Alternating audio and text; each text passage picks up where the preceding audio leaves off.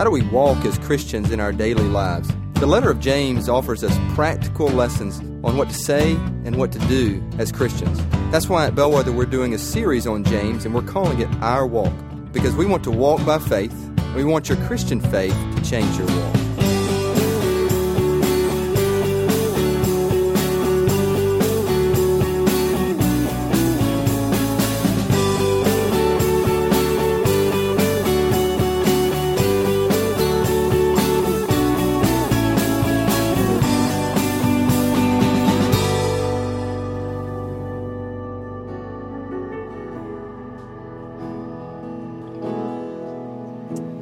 Together in prayer.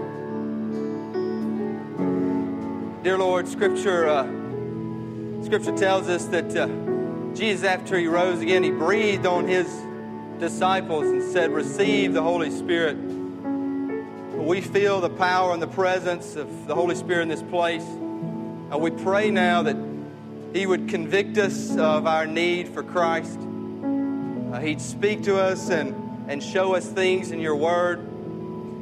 And He would work in our lives, in our families, marriages, with our children, bring healing where healing needs to happen, bring reconciliation, give us strength, and give us power, supernatural power not of this world, to open doors, to bring together people, to bring salvation to nations, to protect us, to let us not walk in fear, but in faith. You're breathing on us right now. Let us receive Your Spirit, and doing so receive Your power, which is life. Thank You, Jesus. In Your name we pray. Amen. Thank y'all. Have a seat. Take your Bibles. Turn to James chapter 5. If you are using one of our Bibles in the back, it'd be on page 1013, and you're welcome to take one, use one, take one home. Now, I want to start back with this family, the Summerfords. They're joining their baptism. It's a special day in their family's life. They have many friends and family here. Godparents are here, Roger and Pam Wirtz, who we're going to India together, Austin Crane. And these are families who are saying, hey, we're going to live life with you and help raise this child, John Clayton. So this is a special day that we honor them. And I know y'all are like, well, you've talked about them. Why talk about it again? Well, it's important because it ties to us as a church, because we try to broaden that and say, well, it is very important for their family, but it's important for our family that we can be one family, the family of Jesus, together, which is why we celebrate people joining, which is why other family members, godparents come, and it's a wonderful day in church. And I say that because I want to ask a question for everyone, the family that we've celebrated today, but our family here. When I just say church, what is the first thing that comes to mind? You don't have to answer, but, I mean, if you want to, you could throw something out. But if I say church, what comes to your mind? It could be, let me use myself for example. When I think of church, I think a lot of times of the church I was raised in, back in Myrtle, Mississippi. I think of special Sundays, of baptism, of family members and friends coming together. I think of people that helped raise me. I think of a building. That church had a steeple. I think of Bellwether now. I think of relationships that are near and dear to me within Bellwether. I actually think of a steeple too now. Never thought we'd have a steeple, but God provided, and we do. What do you think of? Often we think of a person or people. We may think of a place. We may think of a season in our lives that was special. Or maybe that was hard.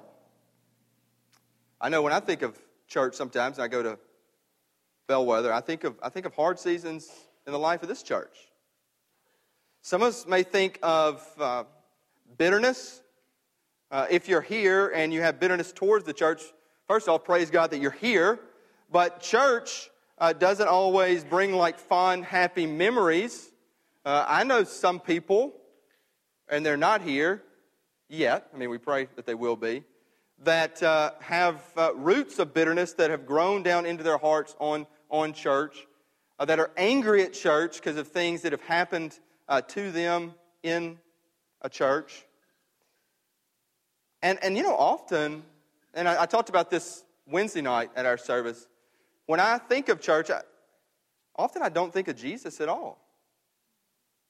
I think of a place, I think of people, I think of relationships, family, which is great, which we love. But I mean, I'm guilty here. Often I don't even think of our Lord, who started the church, who is building the church. And for many of us too, not only do we not think of Jesus, we don't even think of good things. We may think of, hey man, I can grow spiritually. You know, I mean, give me a cup of coffee and give me a beautiful morning sitting by a window, and like today, man, I can just give me a Bible. I can grow. I'll read Psalms 23 over and over again. I can grow. I don't need church. Church is corrupt. It's messy. And it is. It is messy. You're like, where are you going here? We've been in this series of James. We call it Our Walk.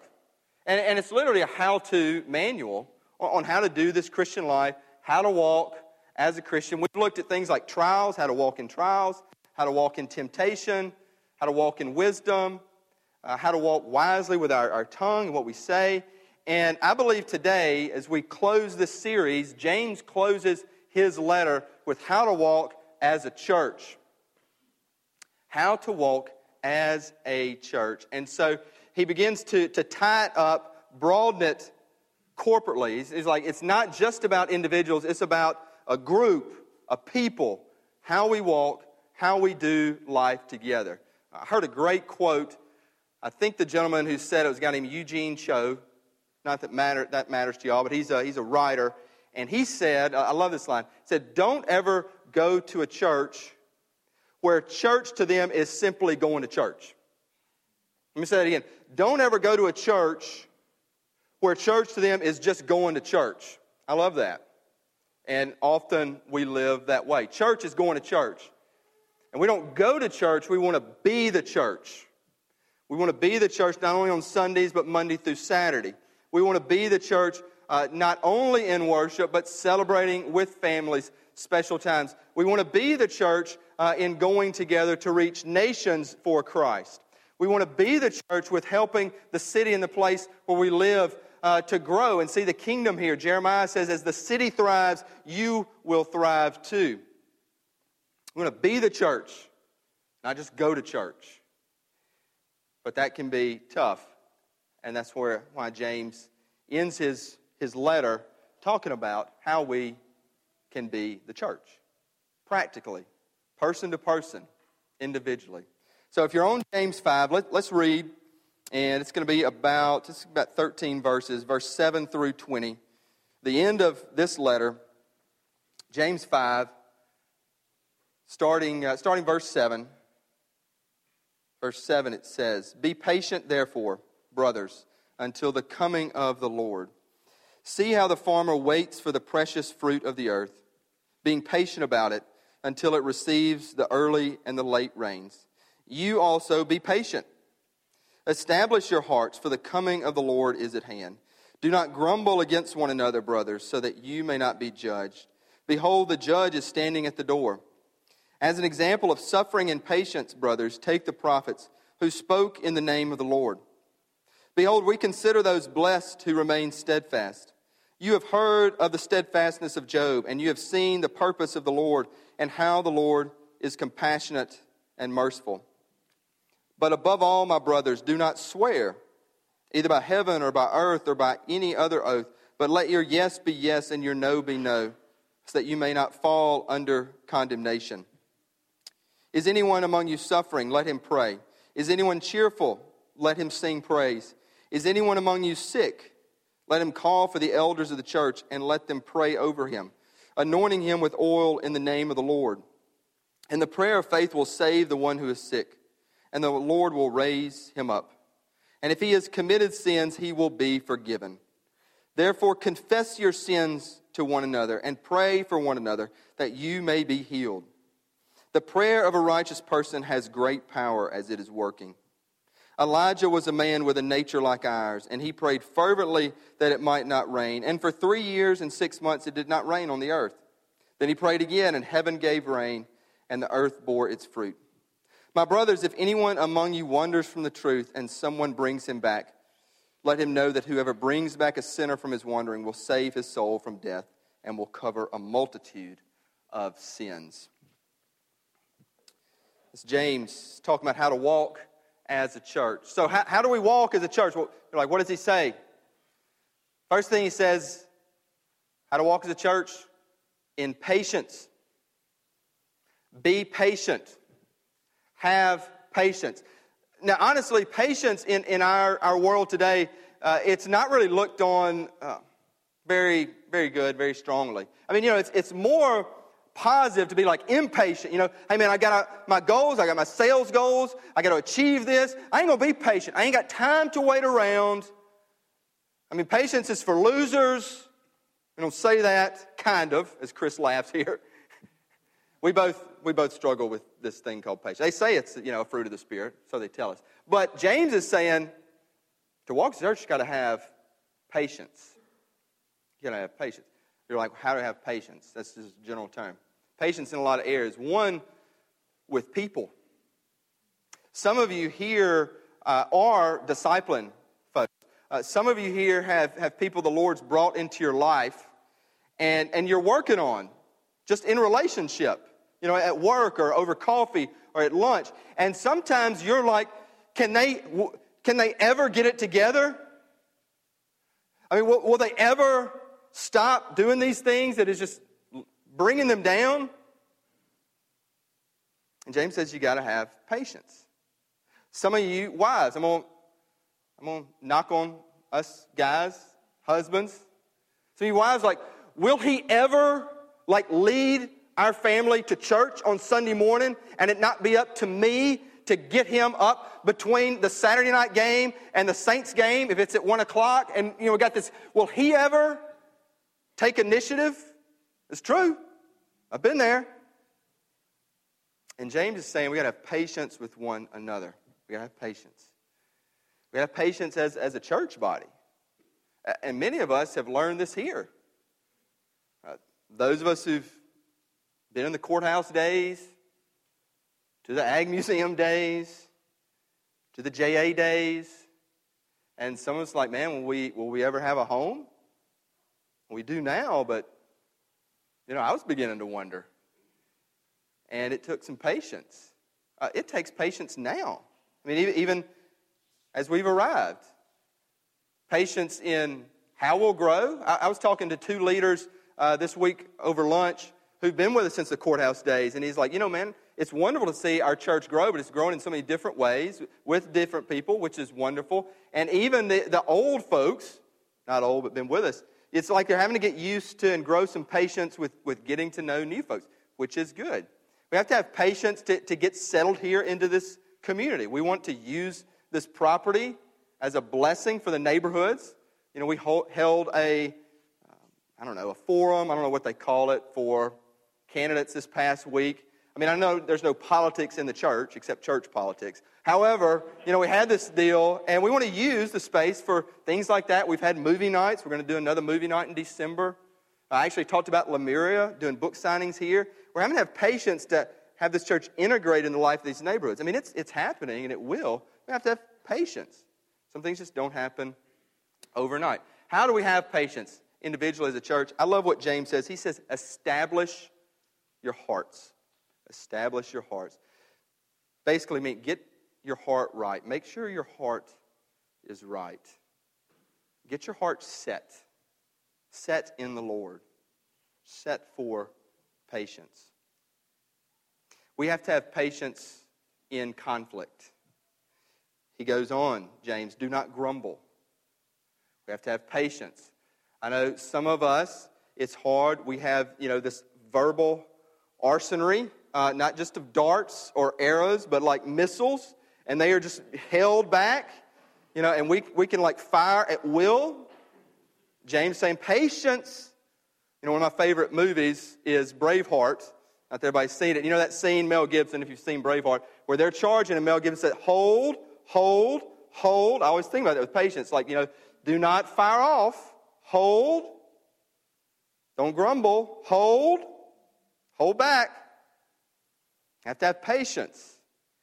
Patience when we're in conflict. And conflict is a given in relationships, in marriages, in churches, because we are all broken human beings.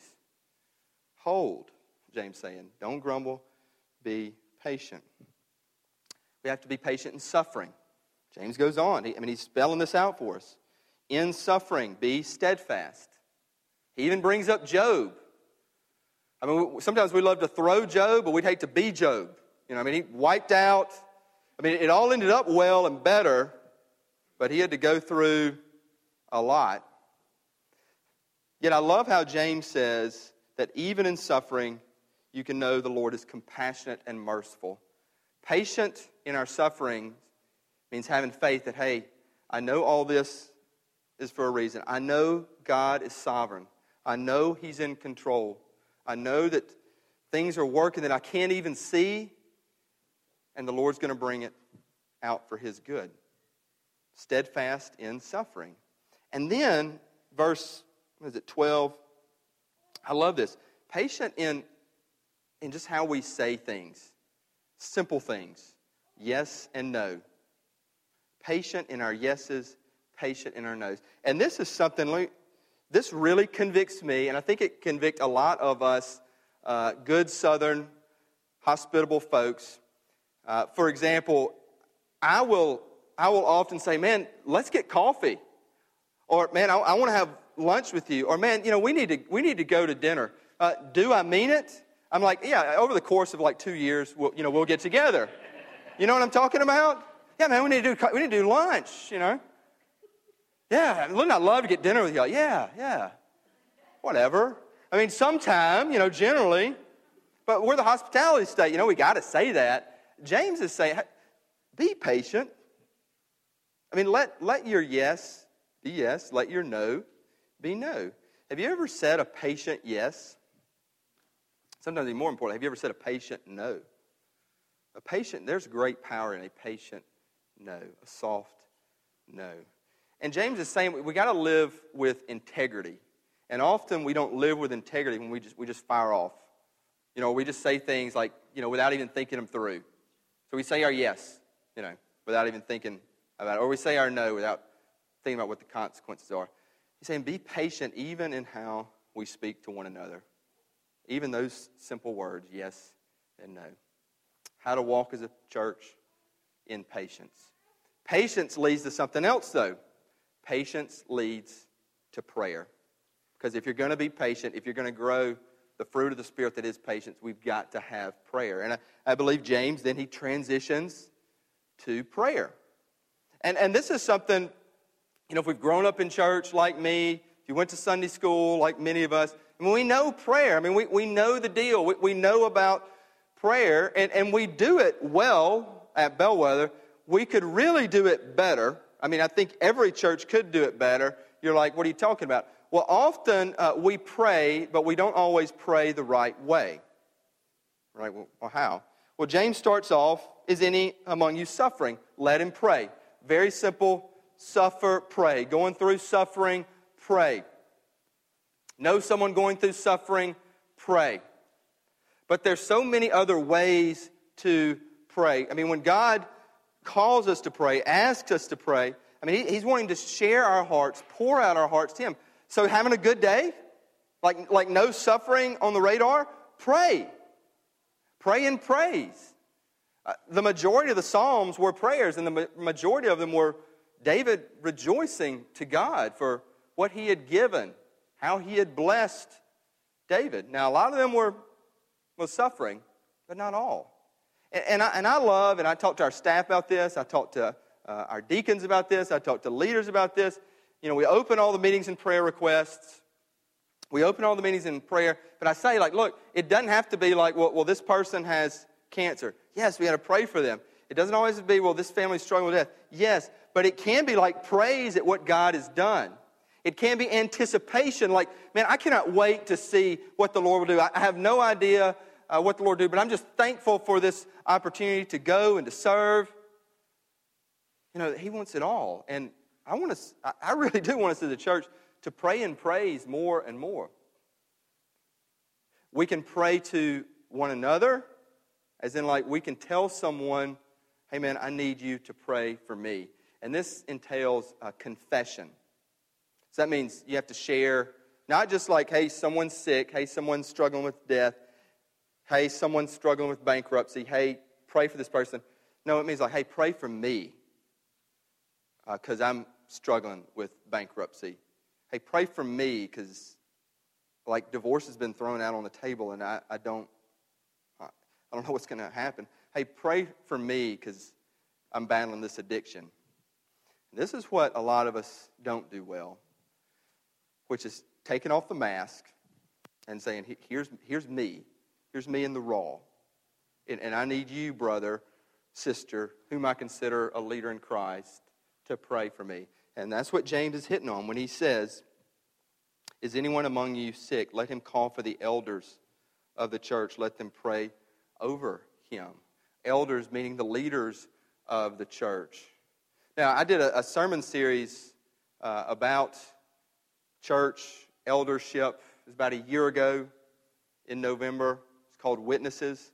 I did one sermon on elders specifically. I encourage y'all, if you're members, to go back and listen to this. I'm not going to deal a lot with elders, but James is talking about elders here as leaders of the church and the importance of members or non-members to go to the elders, go to leaders, a small group leader, a servant leader, someone you consider a leader, and say, pray for me here. I'm sick emotionally, or I'm sick physically. But James is saying you have got to be open in the church because there is power in prayer, and you got to share your deal. You got to share your stuff with one another. And he's saying pray. Now, some of you could go down this verse and say, okay, are you getting like, hokey pokey here with anointing with oil, prayer of faith, raise them up? What are you trying to say here? Are you talking about healings, supernatural healings? Now, let me be clear this, because these couple verses have been very much debated across church history, and whole denominations have started from these verses. And I think it's key to know, as it says, let them pray over him, anointing him with oil in the name of the Lord, and the prayer of faith will save the one who is sick, and the Lord will raise him up. Something you should know, when they say oil here, they can mean, and we've anointed people with oil. We've done that here as a church, done that in house groups, home groups. But many biblical scholars also think it could mean like medicine of doctors, of physicians. And so we do believe, I do believe, and I think it's biblical. The Lord can heal supernaturally by prayer. The Lord could choose to heal by medical means as well. And what James is saying, the prayer of faith, we just have faith that the Lord's doing the work, and if he chooses to heal by prayer or if he chooses to heal by medicine, that's his deal, and we will walk in faith as a church. And it could be one or the other. It could be both. So James is saying, go to people. Let them help you. Let them pray for you. Let them have prayer gatherings around you. But you got to be open. It's something I stress for myself, for our church. And many of you do it well. I think Bellwether has a culture of we don't really dig masks here. However, you got to continue to emphasize this. Because we all, you know where we live. White picket fence, perfect world. We got to say, this is what I'm struggling with. He goes on even further. He says, confess your sins to one another. That's even more so than prayer. It's like just, hey, I've wronged you, or hey, I'm out of line here, or hey, I've got this thing I'm struggling with and it's pulling me down. Help me. The power of prayer. Let me give you one quick little story. The church I was growing up in, so I went to youth group. We had a very vibrant youth group and was raised in it. We had several parents, like our youth group, that served there. We would do youth trips. We would go to camp every summer. Just loved my youth group. And then one day, there was a couple who were like leaders in the youth group. I mean, they were parents too, but they would go with us everywhere. They would lead the prayer time, lead the lesson or the devotion, husband and wife, and they'd be there. And then one day, all of a sudden, they weren't there anymore. Not only were they not at youth group, they weren't at church anymore. I asked Mom and Dad, I was like, what happened to Mr. and Miss? And Mom and Dad said, well, I remember to this day, we're driving in our station wagon, okay? Yeah, love that. Thanks, Dad. And if Dad listens to this. And I remember they said, well, Mr. and Miss So-and-so are getting a divorce. And Miss So-and-so is moving out of town. Then I was like rocked. This was a couple had been married and been, going with us on youth trips and talking and everything. I was like, what's that all about? They look like kind of perfect Christian couple. And I say that because that happens all the time. I mean, not necessarily in youth group, hopefully, but it hadn't in youth group here, but it happens in churches all the time. You got servant leaders, and they're active and everything because, it's good to serve at church, and nobody knows anything, and then just one day, it's like this bomb has gone off, and it affects different people, and no one has said anything. And that's what happened, and it rocked my faith for a season. Like, what is church and divorce? And I struggle to make sense of that. I struggle to make sense of it now. James is saying to walk as a church, you got to confess. You got to have people praying for you. You got to be open. It's why Jesus gave us the church, that we could take off the mask. We're called to make disciples. Let me use the word fake. Fake is a polarizing word, but fake people do not make disciples in the church. Fake people just make more fake people. The reason that is because people will see that you're fake and say, hey, I know they're kind of shady, but they're looking, so I can be that way too. Fake people don't make disciples, don't further the Great Commission. They just make more fake people. So James is saying, don't be fake. Don't be fake in the church. The last thing, walk in church in patience. Walk in church in prayer. Because if you got to be patient, it's going to lead to prayer. And then walk as a church in power. Because prayer leads to power. We've already been talking about that, the power of prayer. But prayer leads to great power. To do things, to accomplish things that we could not even fathom, but that God does. Power. James closes on this, the power of God. He doesn't say it over and over again. He says patience over and over again. He says prayer in this passage. Then he closes with the power of God. And you're like, I thought he kind of closed randomly. He just ended abruptly. You got to stay with James. He closes with power. Power on a couple different fronts. Because prayer leads to power. And then he says, Elijah was this man with a nature like ours. He prayed that it might not rain. And then it rained and the earth bore fruit. But he's saying there's power in prayer. And he's like, but that's still pretty random. I mean, Elijah, he just throws Elijah in there. Why did he do that? There are specific reasons. There's nothing just by coincidence in Scripture. James goes back to Elijah. And the key phrase there, he says, with a nature like ours. Elijah, if you go through 1 Kings where it talks about Elijah, is a very weak man, a very insecure man. He ran from Ahab and Jezebel. He's the guy in the cave that, he's like, well, am I going to hear God in the thunder, in the storm? But he finally heard God in a whisper. And James saying, this weak man, God used to become this great prophet. He used his weaknesses, that God's power, not his power, became more and more abundant, where Elijah was even able to go back and confront earthly power in kings and queens. And God was with him.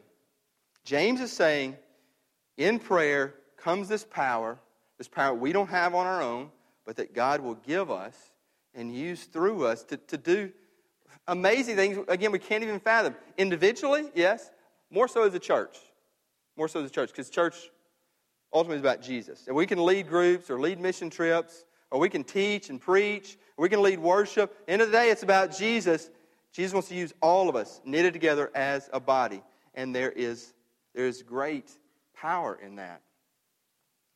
And so, I would ask y'all, like, who is the Elijah in your life? Because we all have Elijahs in our lives. And listen to this. Sometimes the Elijahs can be prophetic and speak truth. And sometimes, and this sounds harsh, but it's true, sometimes the Elijahs can look pathetic. What I mean by that is that you can have very broken, very, very much people the world would say are pathetic. That God's power just changes. And maybe the world still, like, talks bad about them and all this, but God's using them. Who are the Elijahs that can speak into your life? Do you know who they are? Because the church has to have them. And you have to go to them, confess your sins, but want one another to pray for us. And there is great power. And then last thing, this last couple verse, he says it's power in the church, but it's power outside the walls of church too. Because James says there are people wandering. There are people wandering then in the church. They'll come and they'll grow for a while. They'll be plugged in, and then maybe they're gone, or maybe they backslide into old ways, old habits. Maybe they go off the deep end. We've seen that here. We will see it again. And the church, well, what do we do with these folks? Does that mean like it's not legit? It hasn't took? It's not real? James says, no. You're to go after them. You're to not give up. One of the primary pillars, I love how these pillars, I never thought about this. There are 8 pillars. Maybe we need 8 key pillars of Bellwether. But one of the primary pillars of Bellwether, one of the primary pillars, is John 10:16. They're others. They're others. All of us are an other. I'm an other. And others wander. And another primary pillar of Bellwether is that we don't want anyone left alone. We don't want to give up on anybody. Whether you're growing for a season, you backslide. Whether you feel found and all of a sudden you feel lost. As a church, James is saying, don't give up. Never give up on anybody. The Lord, you don't know what He's doing through you, through us. Never give up. So who is it that we have given up on? Who is it you have given up on right now? And you might need to pick up the phone, or you might need to shoot a text, or you might need to reach out and say, hey, I missed you. Hey, I missed our relationship. Hey, I'd love to just talk. Hey, and in patience with prayer, there's power. Because we got to be patient to understand what the Lord's doing. And we got to pray. And God's power will work. And we can be the church, and we can walk as a church. How do you walk as a church? James lays it out in patience, by prayer, and we will have power. Now, you're saying, that's great. Where do I start? You start with our Lord and Savior. James, he never names Jesus by name. He just says Lord over and over again. Lord, the purpose of the Lord, the coming of the Lord. The Lord, the Lord, the Lord is Jesus. You want patience? Go to the Lord. You want to develop your prayer time? Look to the Lord in Scripture. You want power? Go to the Lord. The Lord is Jesus. You want to walk as a church? Think of church in a different way. Think of church as the Lord. It's where we come to serve the Lord. This is where we come to be His body. Go to the Lord. And I'd close with just a couple questions. In the Lord, walking with the Lord, where is He calling you to be patient? Who is He calling you to confess to? Who? In this body, in this house. Who is He calling you to go to and say, man, I need you to pray for me about this, and be specific? And who is He calling you to go after, who perhaps have left these walls or think they've left the faith? Where is He calling you to be patient? Who is He calling you to confess to? Who is He calling you to go after? Who is the Lord calling you to do these things? And He is. He is. That's walking as a church. Let's pray. Dear Lord, convict us to be patient. Convict us to confess, like really confess, and share our heart. Share things that we are embarrassed of, ashamed of. That's hard. That's especially hard in the culture we live. You call us to it. as brothers and sisters of Christ, because it grows us, it stretches us, it makes us vulnerable, it makes us say, I can't do this alone. I need the church. I'm not just using the church for a platform or a podium or a supper club or connections. I need the church. I need you, Lord. And we pray for those who have wandered, we know of. Give us the strength, give us the patience to walk to them and walk with them. Most of all, help us walk as your church, as the Lord's church, as Jesus' church, where people come to know Him, love Him, serve Him always. In your name we pray. Amen.